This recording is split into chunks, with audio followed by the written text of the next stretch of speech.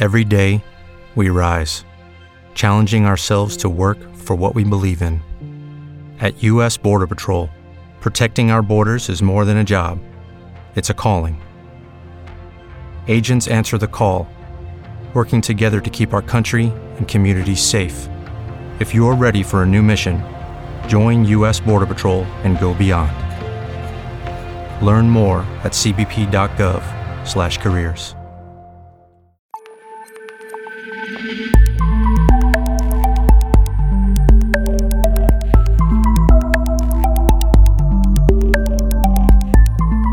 This is the Oncozine Brief with Peter Hofland.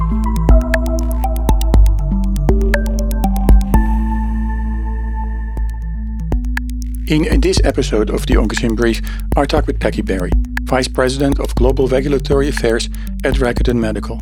Rakuten Medical is developing a technology platform called Illuminox, which is based on a cancer therapy called near-infrared photoimmunotherapy. This technology was originally developed by Dr. Hisataka Kobayashi and his team at the National Cancer Institute in the United States. Rakuten Medical's first investigational drug, based on its Illuminox platform technology, is called ASP1929. ASP1929 is an antibody-dye conjugate, which includes the antibodies cetuximab and a photosensitizer or light-activatable dye called IR700. The antibody-dye conjugate specifically targets the epidermal growth factor receptor, or EGFR, which is broadly expressed in tumors such as head and neck cancer, gastric cancer, prostate cancer, lung and pancreatic cancers, as well as glioblastoma. The antibody-dye conjugate has a unique mechanism of action. After ASP1929 is administered and binds to EGFR on tumor cells, the drug is locally activated with non-thermal red light using a device laser system. Preclinical data shows that following activation, ASP1929 induces a rapid cell membrane disruption of the targeted cancer cells, leading to cell necrosis and immunogenic cell death. Preclinical data also shows that ASP1929 induces innate and adaptive anti-cancer immune responses. Rakuten Medical is currently conducting a global phase 3 multicenter clinical trial with ASP1929 to evaluate the efficacy and safety in patients with recurrent head and neck cancer. In this program, we talk about platform technology and the regulatory aspects of developing this novel approach. We also talk about clinical trials, trial recruitment, and real-world data. I'm Peter Hofland, and this is the Oncozine Brief. The Oncozine Brief is developed in collaboration with our online journal Oncozine at oncozine.com, where you can find additional information and the latest news about cancer, cancer diagnosis and treatment, and cancer prevention. For more information on how to support the program, visit our website at oncozine.com. And if you're living in the United States and want to receive our newsletter, text the word cancer, that is CANCER, to 66866, and we will make sure that you'll receive our newsletter, which includes an overview of the latest news in oncology and hematology. Now let's listen to an interview with Peggy Berry.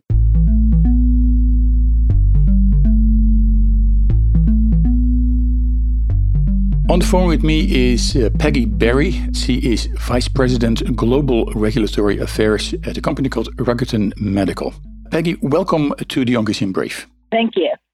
So, in your function, you're responsible for regulatory affairs, global regulatory affairs.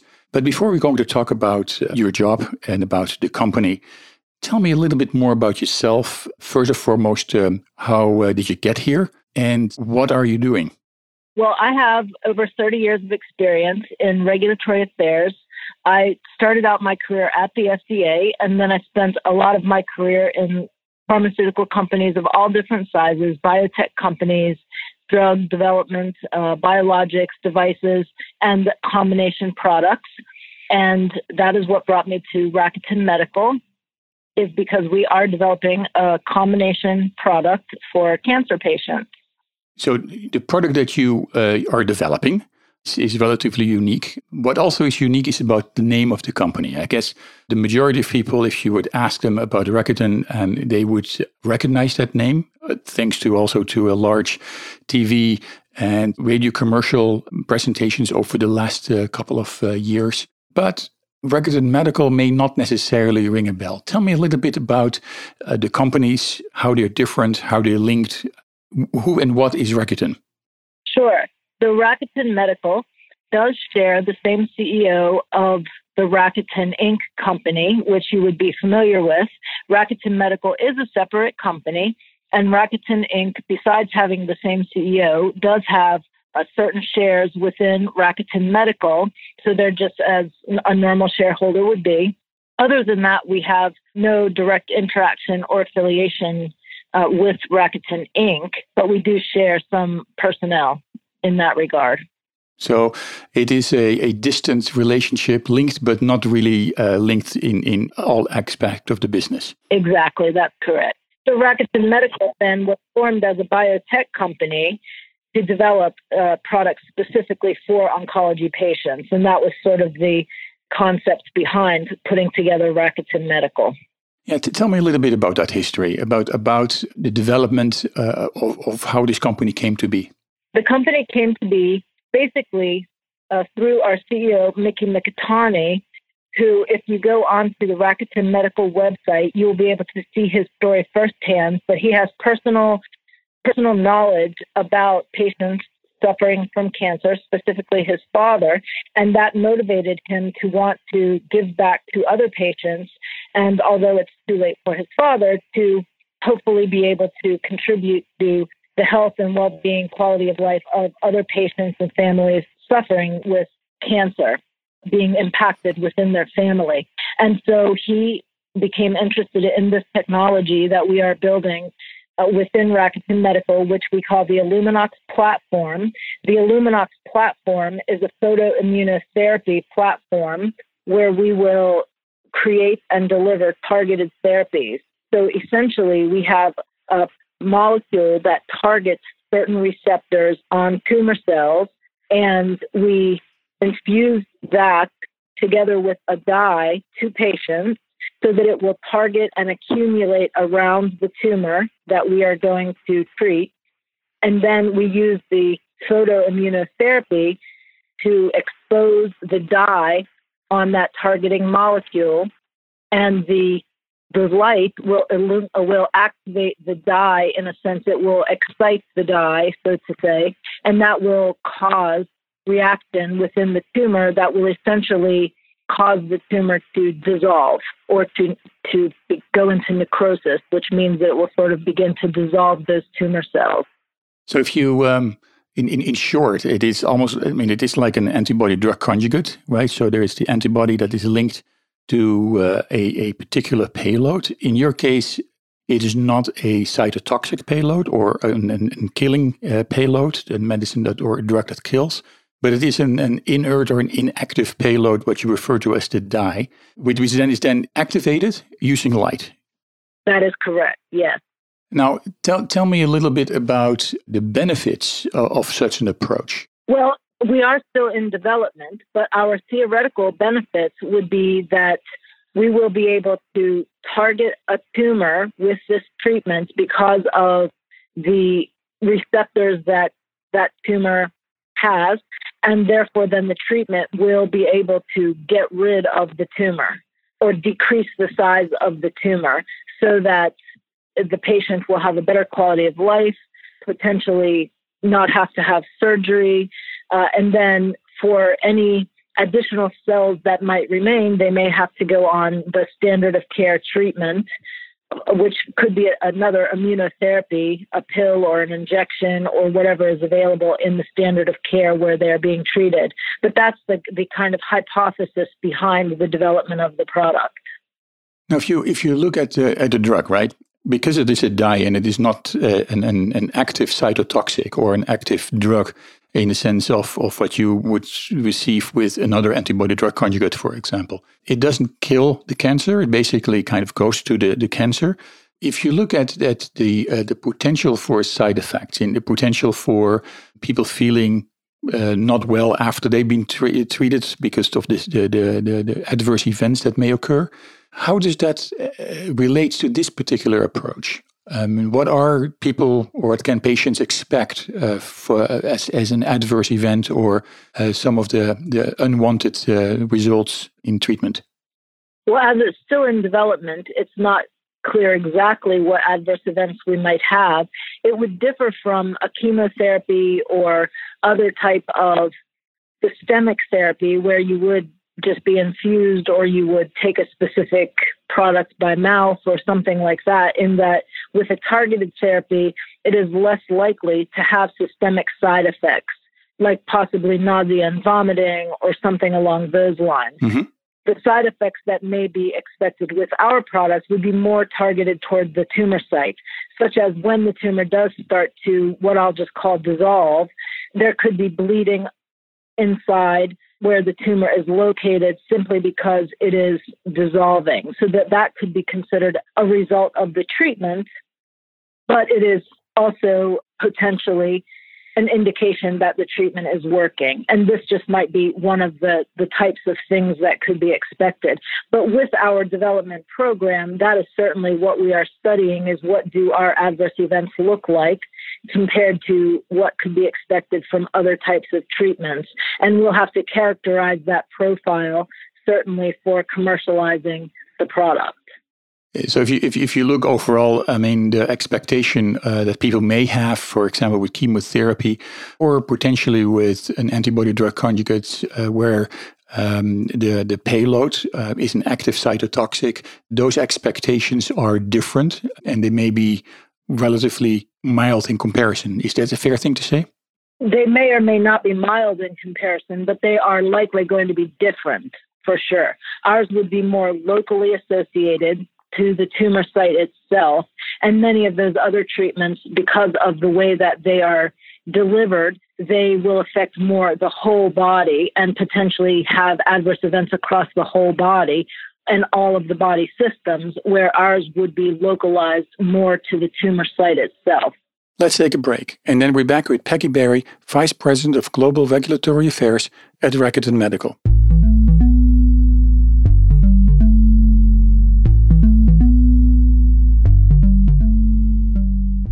Sarcoma. Odds are you've never heard that word before. But for the 40 people diagnosed with sarcoma every day, it is a life-changing word. Life-changing and devastating because sarcoma is cancer. Sarcoma is a cancer of bone and soft tissue more prevalent in children than in adults. More than 6,000 people lose their lives to sarcoma each year. Treatment options for sarcoma are limited, and new therapies are desperately needed. More research and increased awareness is necessary to find a cure for a cancer that you probably didn't even know existed until now. Through awareness, advocacy, and research, the Sarcoma Foundation of America is determined to help those affected by this forgotten cancer, to bring hope to the children and adults whose lives are forever changed by a word they had never heard before. Please help us in the fight to find the cure for sarcoma. For more information on sarcoma and the work of the Sarcoma Foundation of America, please go to curesarcoma.org.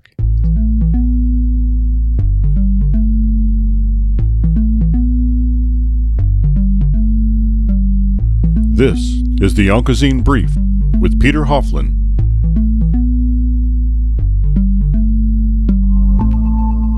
If you're just joining us, this week I'm talking with Peggy Berry, Vice President of Global Regulatory Affairs at Rakuten Medical.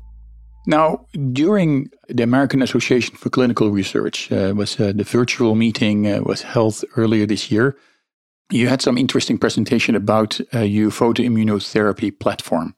Tell me a little bit about some of the outcomes or presentations that you had. Well, I was not part of delivering those presentations, and I can't say that I am an expert in all of that data. So really, that's probably a better question put to our medical and research groups. But we are definitely trying to do a lot of really good research to bring the therapies to the cancer patients as quickly as we can, and to learn as much about our product along the way as we can. And these research papers that you would have heard about in the research we've been doing are our first steps in that direction and gaining more information toward the science behind our platform and how we can best use it to support patients down the road. Now, talking about the science in case of what you're doing with the photoimmunotherapy, if you look at the science in this particular photoimmunotherapy, it's different. It's a novel approach. It's a targeted approach like an antibody-drug conjugate, but it's again different. Tell me a little bit about the complexity of the science behind the development of this approach. What I can tell you is that our mechanism is definitely different than the antibody mechanism of action if you were to use just an antibody conjugate. In that regard, it is the antibody itself that is delivering the treatment. In our case, the antibody is used simply to target the tumor. The dye then is adhered to it, as you mentioned, it's conjugated together so that the light will activate the dye. The mechanism of action then, I don't know exactly, but it is not about the activity of the antibody anymore. It's about what the light does to the dye to excite it and to cause the dissolving of the tumor, the necrosis of the tumor. So it activates the dye to essentially kill the tumor cells. And that's the mechanism of this product, which does make it different than the other products that are out there and different in some regards to other photoimmunotherapy. Yeah, talking about different forms of photoimmunotherapy. There are different approaches to this phenomenon or this kind of strategy. Is the fact that your approach is very targeted, that your approach is really using the antibody to target and find the cancer cell after you expose it to light, it kills the cancer. Is that one of the key differentiators between the different approaches? Yes, that is a key differentiator, and why I mentioned the mechanism of action for ours would be different than what it could be in some other approaches. And then we specifically target the areas where that dye would arrive with the antibody as its conjugate, so that we're not doing photoimmunotherapy in great big regions. We specifically target to the tumor. And I think the antibody is really the key in getting it to the particular tumor and to the particular cancer site. Is that correct? That is correct. Talking about how your approach is unique and how patients can benefit from this. In June, you announced a strategic alliance with MD Anderson Cancer Center. Tell me a little bit about that. Tell me how important this is and how do patients benefit from such a strategic alliance? With the strategic alliance, we are trying to develop certain alliances with premier cancer centers, with premier physicians in the head and neck cancer space in particular, because that is our first focus for the tumors. They will provide us with advice and information about the ongoing treatment for these patients and how we may best tailor our own development program to suit unmet needs for these patients. They will also participate in conduct of some of our clinical research and enroll patients at their center so that we can be informed on the efficacy that they're seeing, the safety that they're seeing in the patients, and it will allow us to bring this information to patients when we're able to make the drug available commercially. So that's the importance of the alliance, is to develop a partnership with them for information to go in both directions and for them to become very familiar with our product, perhaps at some point in time help to instruct other physicians, other surgeons, etc., on the use of the product and how it can fit into their clinical practice when it's available more widely. And of course, this MD Anderson is in the United States, but you have similar arrangements with the National Cancer Center in Japan, right? That is correct. Yes, we do. And we may at some point seek out additional arrangements for having these same kind of alliances, because we do want to be able to reach as many patients as possible. So we would want to have alliances and great knowledge base with as many of the premier cancer institutes as we can. Now, the unique thing of the National Cancer Center in Japan is that is also the country where your drug, I think it was originally called ASP 1929, received conditional early approval and for the treatment of patients with recurrent head and neck cancer. Tell me a little bit more about this particular concept, the conditional early approval. First of all, why is this important for you?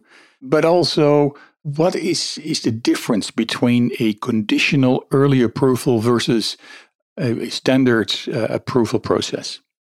I'll start by telling you first, the first designation we got and announced some time ago was a Sakigake designation. The Sakigake designation in Japan is relevant because it allows for companies to submit to have reviewed for marketing applications that have a large part of their initial research conducted in Japan, and for which Japan will be the first country in the world to provide an approval. So they allowed us this designation, meaning that we could apply for getting reviewed to become a commercial product. And then more recently, they approved us to be reviewed under the conditional early approval system. The conditional early approval system means that the review time of our data will be faster, 6 months compared to 12 months for a typical conditional approval, as well as a regular approval. And then with it being a conditional early approval, that the conditional portion of that means that we will continue to follow in a post-marketing setting safety and efficacy, and we may have to develop additional research that will look at safety and efficacy for patients in the longer term. Those things remain to be discovered from the PMDA, who is the organization who reviews the product data in Japan, and then comes out again from the MHLW, which is their health and welfare organization. So we don't know what our conditions will be yet, but it will be something like that in a post-marketing setting, where we are continuing to collect the data actively on patients who are being treated with the product commercially, and that will further inform our commercialization in Japan as well as wherever else in the world we are developing the product. When you look at, for example, the difference between Japan and the regulatory environment in the United States or the regulatory environment in Europe, this is a first step in Japan. How does that fast track or not the regulatory approval or the approval process with the FDA here in the United States and with the EMA in Europe, for example? I mean, is there a benefit? Do those organizations look at one another in terms of, well, you've approved this, here are your conditions. Okay, well, we understand and we're going to develop our own set of rules. How does that benefit Rakuten? There's not really a direct impact on the Japan approval or commercialization to our development in the rest of the world, except for the continuing data that we are developing related to that. Each of the regulatory agencies do have their own sets of standards and their own precedent for similar products or for products that have been approved in the same indication, the head and neck cancer. So we will still have to follow along with those requirements and standards, as well as any other advice we get to be approved by the other regulatory agencies. And they also have their own set of early approval mechanisms that we can pursue. So we certainly will pursue any of the early approval mechanisms that we can in these other regions, like in the U.S., the accelerated approval program, which is very similar to the conditional approval program in Japan. We would pursue that if we get the appropriate data to present to the FDA for getting that kind of approval, which is also on an early endpoint, and it comes with a requirement to continue to do what I'll call an outcome study, so for a final endpoint. So we will pursue those mechanisms, and we will continue to develop the product for global approvals, following the rules and requirements within each of the regions where we're seeking approval. If you compare that fact that you are now in Japan or in the early approval phase in Japan, it's almost like a building with different little blocks and building blocks to actually get to the next phase of the regulatory approval in different territories. Is that a fair analogy? Yes, that is a very fair analogy. It's all done with building blocks, with baby steps, and we continue to add more knowledge as we go along and as we are at the stage for each of the additional regions that we're going to go into and the requirements that they have. So that's a perfect analogy. Let's take a break, and then we're back with our interview with Peggy Berry, Vice President of Global Regulatory Affairs at Rakuten Medical.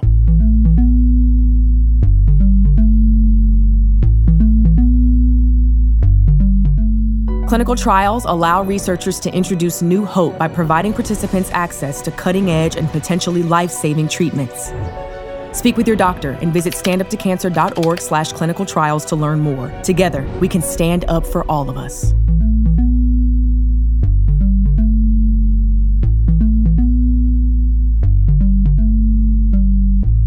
This is the Oncozine Brief with Peter Hofland.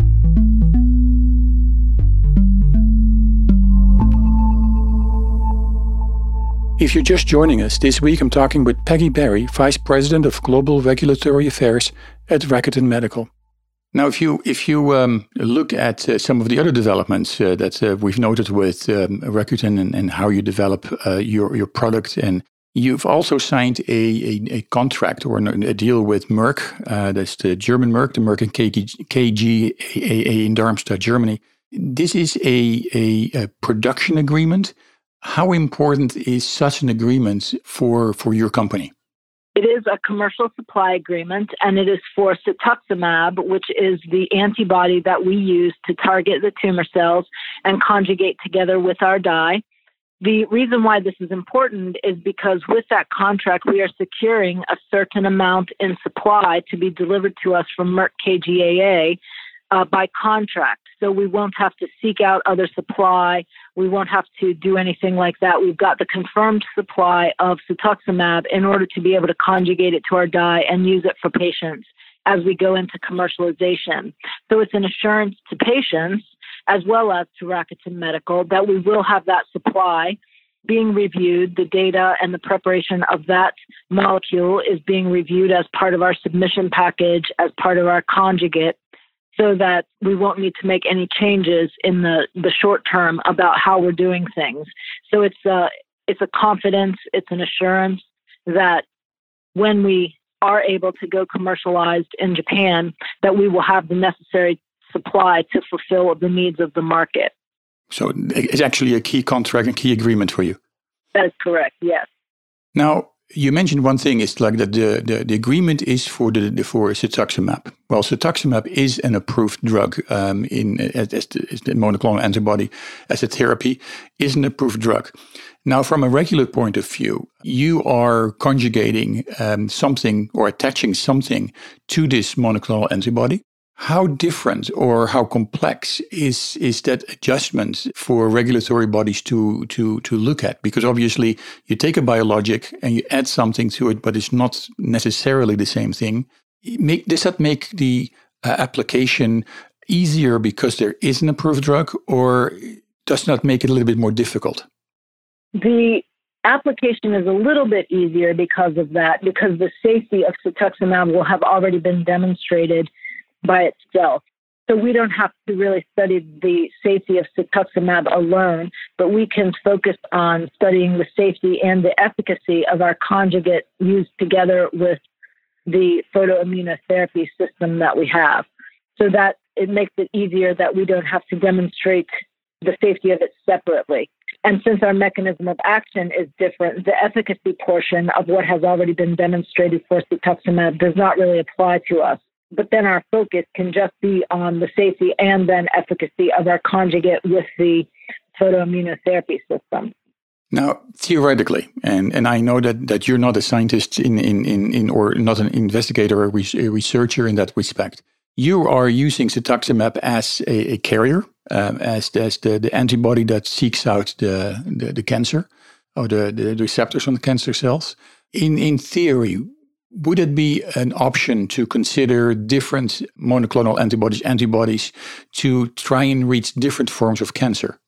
Yes, absolutely. That is the theory, and it is our belief that is something that can be done with our Illuminox platform. So we would attempt to do, and we are currently looking at in early research, other antibodies to target other receptors for various other tumor types. So we're looking at what receptors different tumor types have and what antibodies can target them, and whether or not then they would be a candidate to have further research done on them in terms of going into the clinic and testing this kind of targeting for the other tumor cells with that dye attached, then applying our photoimmunotherapy if it will work on those other tumor types. So yes, that is absolutely correct as a theory that we're pursuing in early research and would hope to bring into clinical testing as soon as we get enough information to do that. So that's basically a little bit about your pipeline, growing your pipeline by making sure that you can reach different forms of cancer. What other things are you developing in terms of or helping the development of your anti-cancer approach?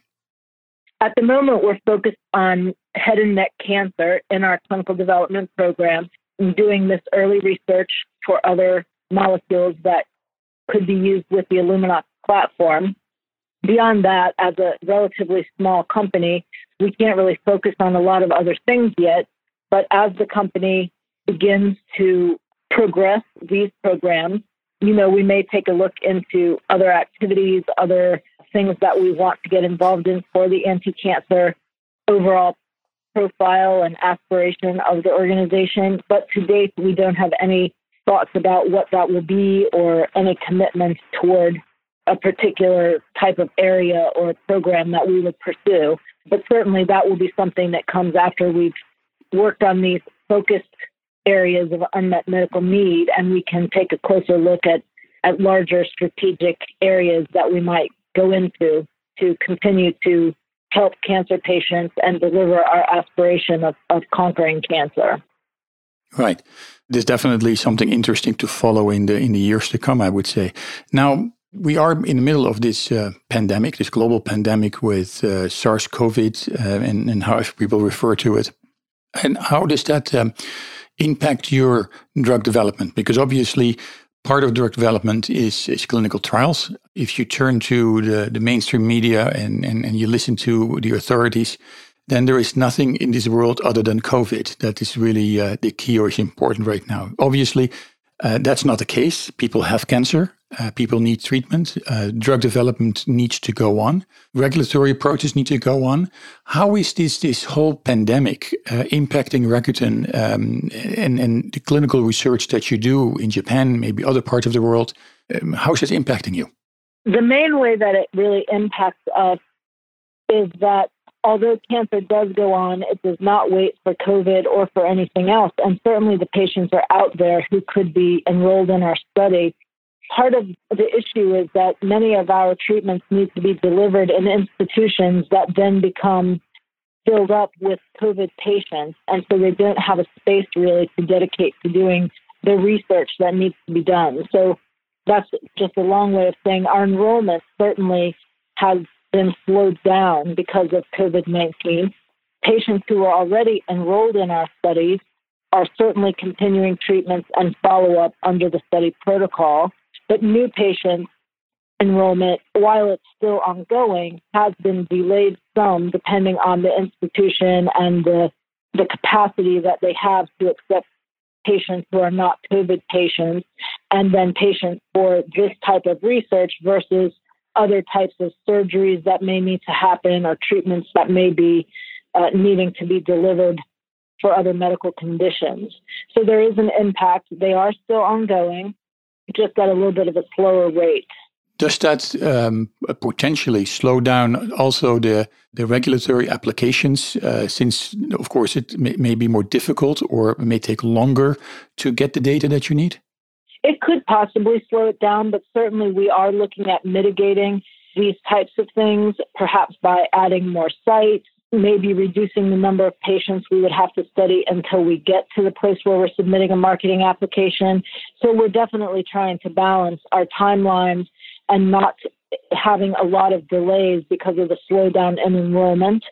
Also putting together some potential plans that we may use to get the enrollment to speed up as soon as it's possible to do that when COVID is hopefully not such a big factor anymore. So I wouldn't say at this moment that it will slow us down, because we are looking at possible ways to mitigate that risk to overall delay our introduction of the product into the regulatory review system for approval and ultimately to the market. But, there is a possibility if we do not mitigate it, that could occur. But as we are actively mitigating it, I'm hopeful that if our timelines are delayed, it will not be significantly. So as we discussed, I mean, the product is under conditional approval, early approval in Japan, not in the United States and not in Europe yet. What are your expectations for those phases, those early approval phases or the approval phases in the United States and Europe? I mean, your timeline, what do you expect? We are currently still working on that strategy and consulting with health authorities in the U.S. and in the EU so that we can ensure that we have a good understanding of what their requirements are going to be in order to get early approval and then for any commitments that we would have to make after that. So I don't have a solid timeline on that right now, but we are in the stages of refining the plans toward that, confirming them with the regulatory agency, and then making sure that we have all of the work ongoing that's going to be necessary to fulfill their requirements. So we are working toward it as quickly as we can based on the timelines that are available to us in those other countries. And we'll have those more confirmed plans and pieces of advice in the relatively short term, certainly in this year, so that we can have more concrete ideas about the timelines for our marketing application. Let's take a break, and then we're back with our interview with Peggy Berry, Vice President of Global Regulatory Affairs at Rakuten Medical. Rakuten Medical is developing an antibody-dye conjugate called ASP1929 that specifically targets the epidermal growth factor receptor, or EGFR, which is broadly expressed in tumors such as head and neck cancer, gastric cancers, prostate cancer, lung and pancreatic cancers, as well as glioblastoma. I'm Peter Hofland, and this is the Oncogene Brief.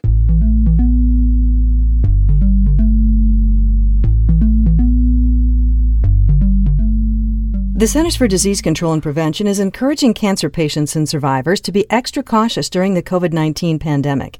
Cancer treatment, especially chemotherapy, weakens the immune system, making you at higher risk of severe illness. Dr. Lisa Richardson is director of the CDC's Division of Cancer Prevention and Control. Take these steps to stay healthy.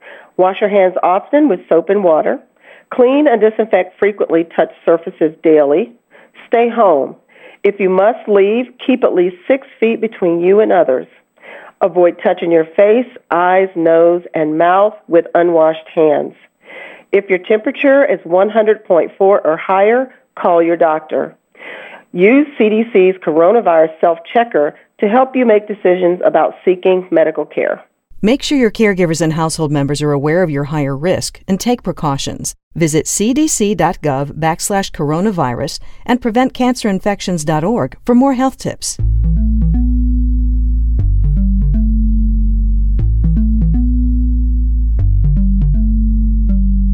This is the Oncogene Brief with Peter Hofland.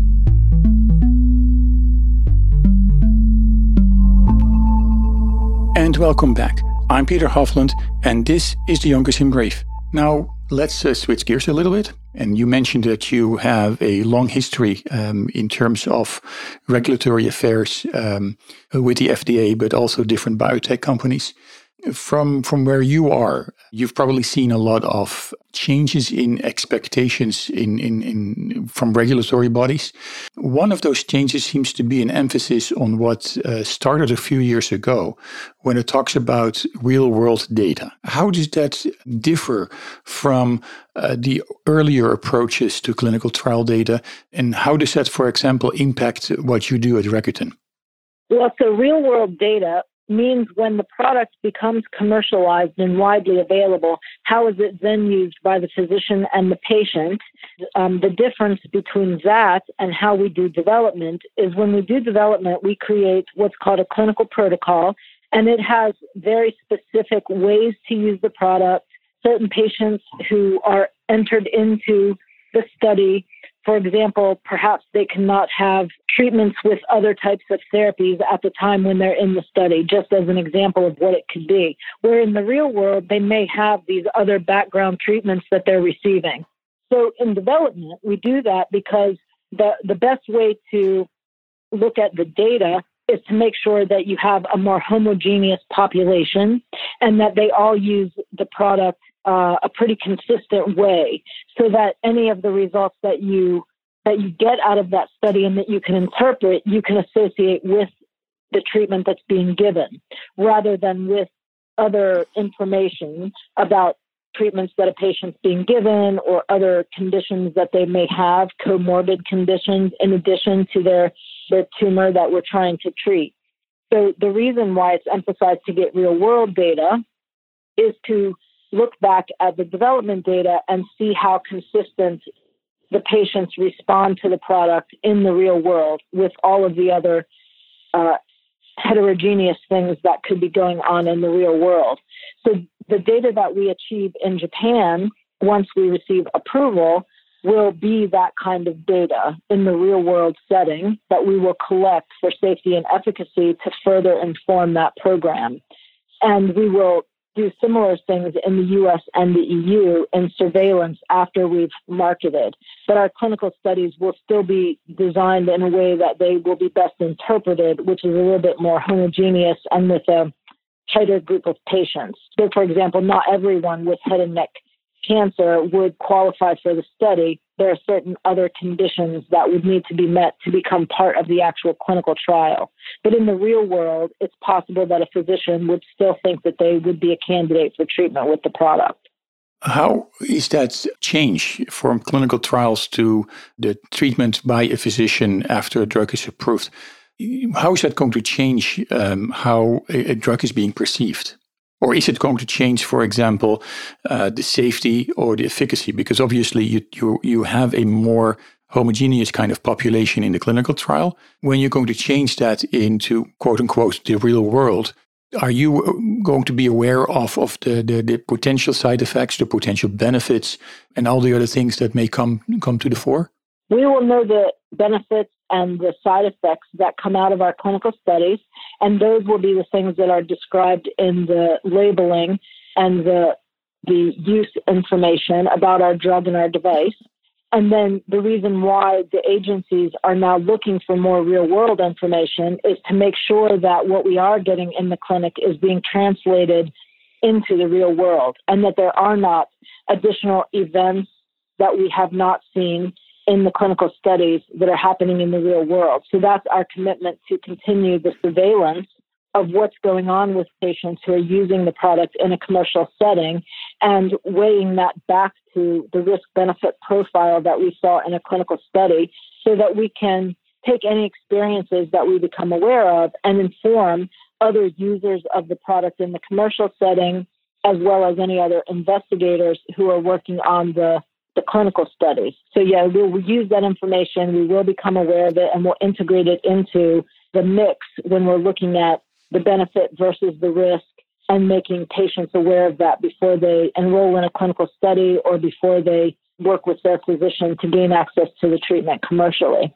That's definitely good news, of course. Let's talk a little bit about, we mentioned COVID, right? As COVID as a potential where people may not necessarily be treated in a certain area because of or participate in clinical trials.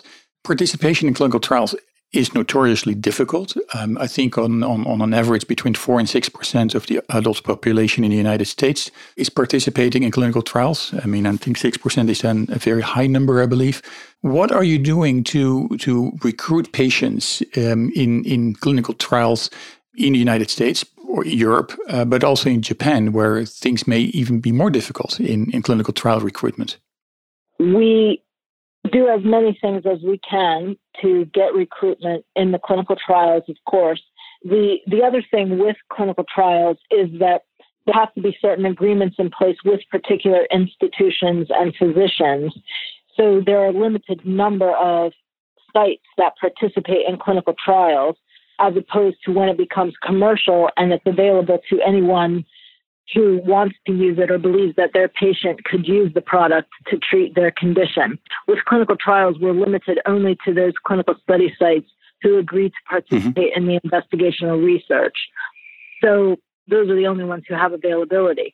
And then to get the patients, we access the patients who come to that center for treatment of their head and neck cancer. The sites are familiar with the requirements of the protocol, and if they believe that the patient is appropriate to be studied in the protocol, they make it available at the option of the patient to potentially participate in the study.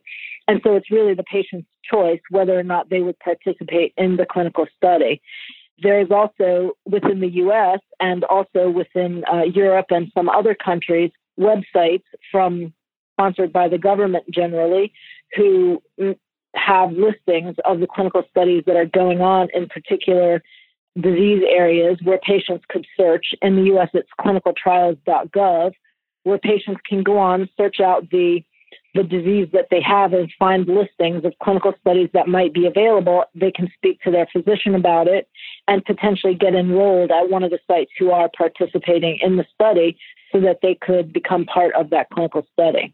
And that's also why, for example, my understanding that the relationships, the alliances that you're building with institutions like MD Anderson Cancer Centers, but also with the National Cancer Center of Japan and others, are key to your development program in that respect. Is that correct to assume? Yeah, that's correct. That's one of the reasons why they're very important. They're not going to be the only places where we conduct our clinical studies, but having the alliance with them gives us a broader access to patients, a building of expertise in administering the treatment and so forth. So it's definitely important to us getting the research completed with good advisors and at clinical study sites where there will be access to a lot of patients. Something to look forward in the coming years, I think, is to a new, very targeted approach in head and neck cancer, potentially also in different cancers. And so if people want to know a little bit more about Rakuten, about ASP 1929, about your clinical trials, about partnership with your organization, where do they get that information? The information on partnerships and collaborating with Rakuten Medical, inquiries about that can be sent to partnerships@rakuten-med.com.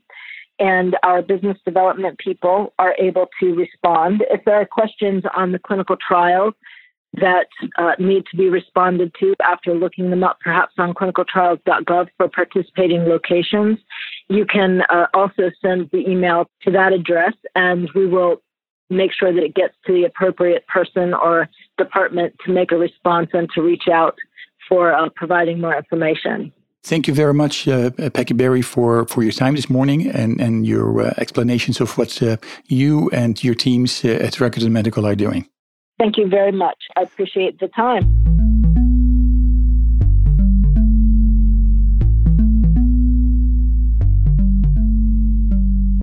In today's edition of the Oncogene Brief, I spoke with Peggy Berry, Vice President of Global Regulatory Affairs at Rakuten Medical. Rakuten Medical is developing an antibody-dye conjugate called ASP 1929 that specifically targets the epidermal growth factor receptor, or EGFR, which is broadly expressed in tumors such as head and neck cancer and gastric cancers, prostate cancers, and lung and pancreatic cancers, as well as glioblastoma. For more information about Rakuten Medical, visit the company's website at rakuten-med.com.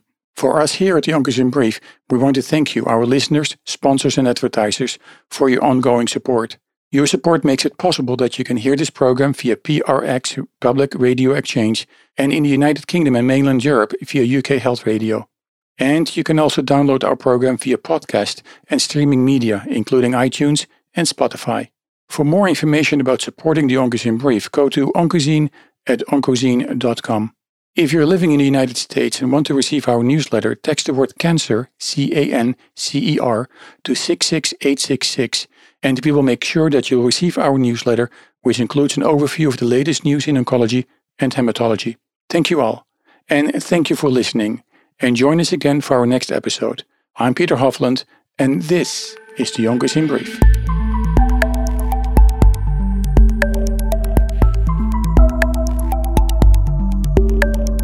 The Oncogene Brief is produced for Sun Valley Communication by Peter Hofland, Sonia Portillo, Evan Wendt, David Kaler, and distributed by InPress Media Group. Support for the Oncogene Brief comes from listeners of this station and our commercial underwriters and advertisers. For more information about underwriting and sponsoring options, visit our website at oncogene.com/underwriting. The Oncogene Brief contains health and medicine-related information and is provided for educational and entertainment purposes only. The content is not intended as a substitute for professional medical or health advice and does not replace your doctor's advice. Your doctor is the best person to answer questions about your personal health. If you hear something in this program that doesn't agree with what your doctor has told you, ask him or her about it.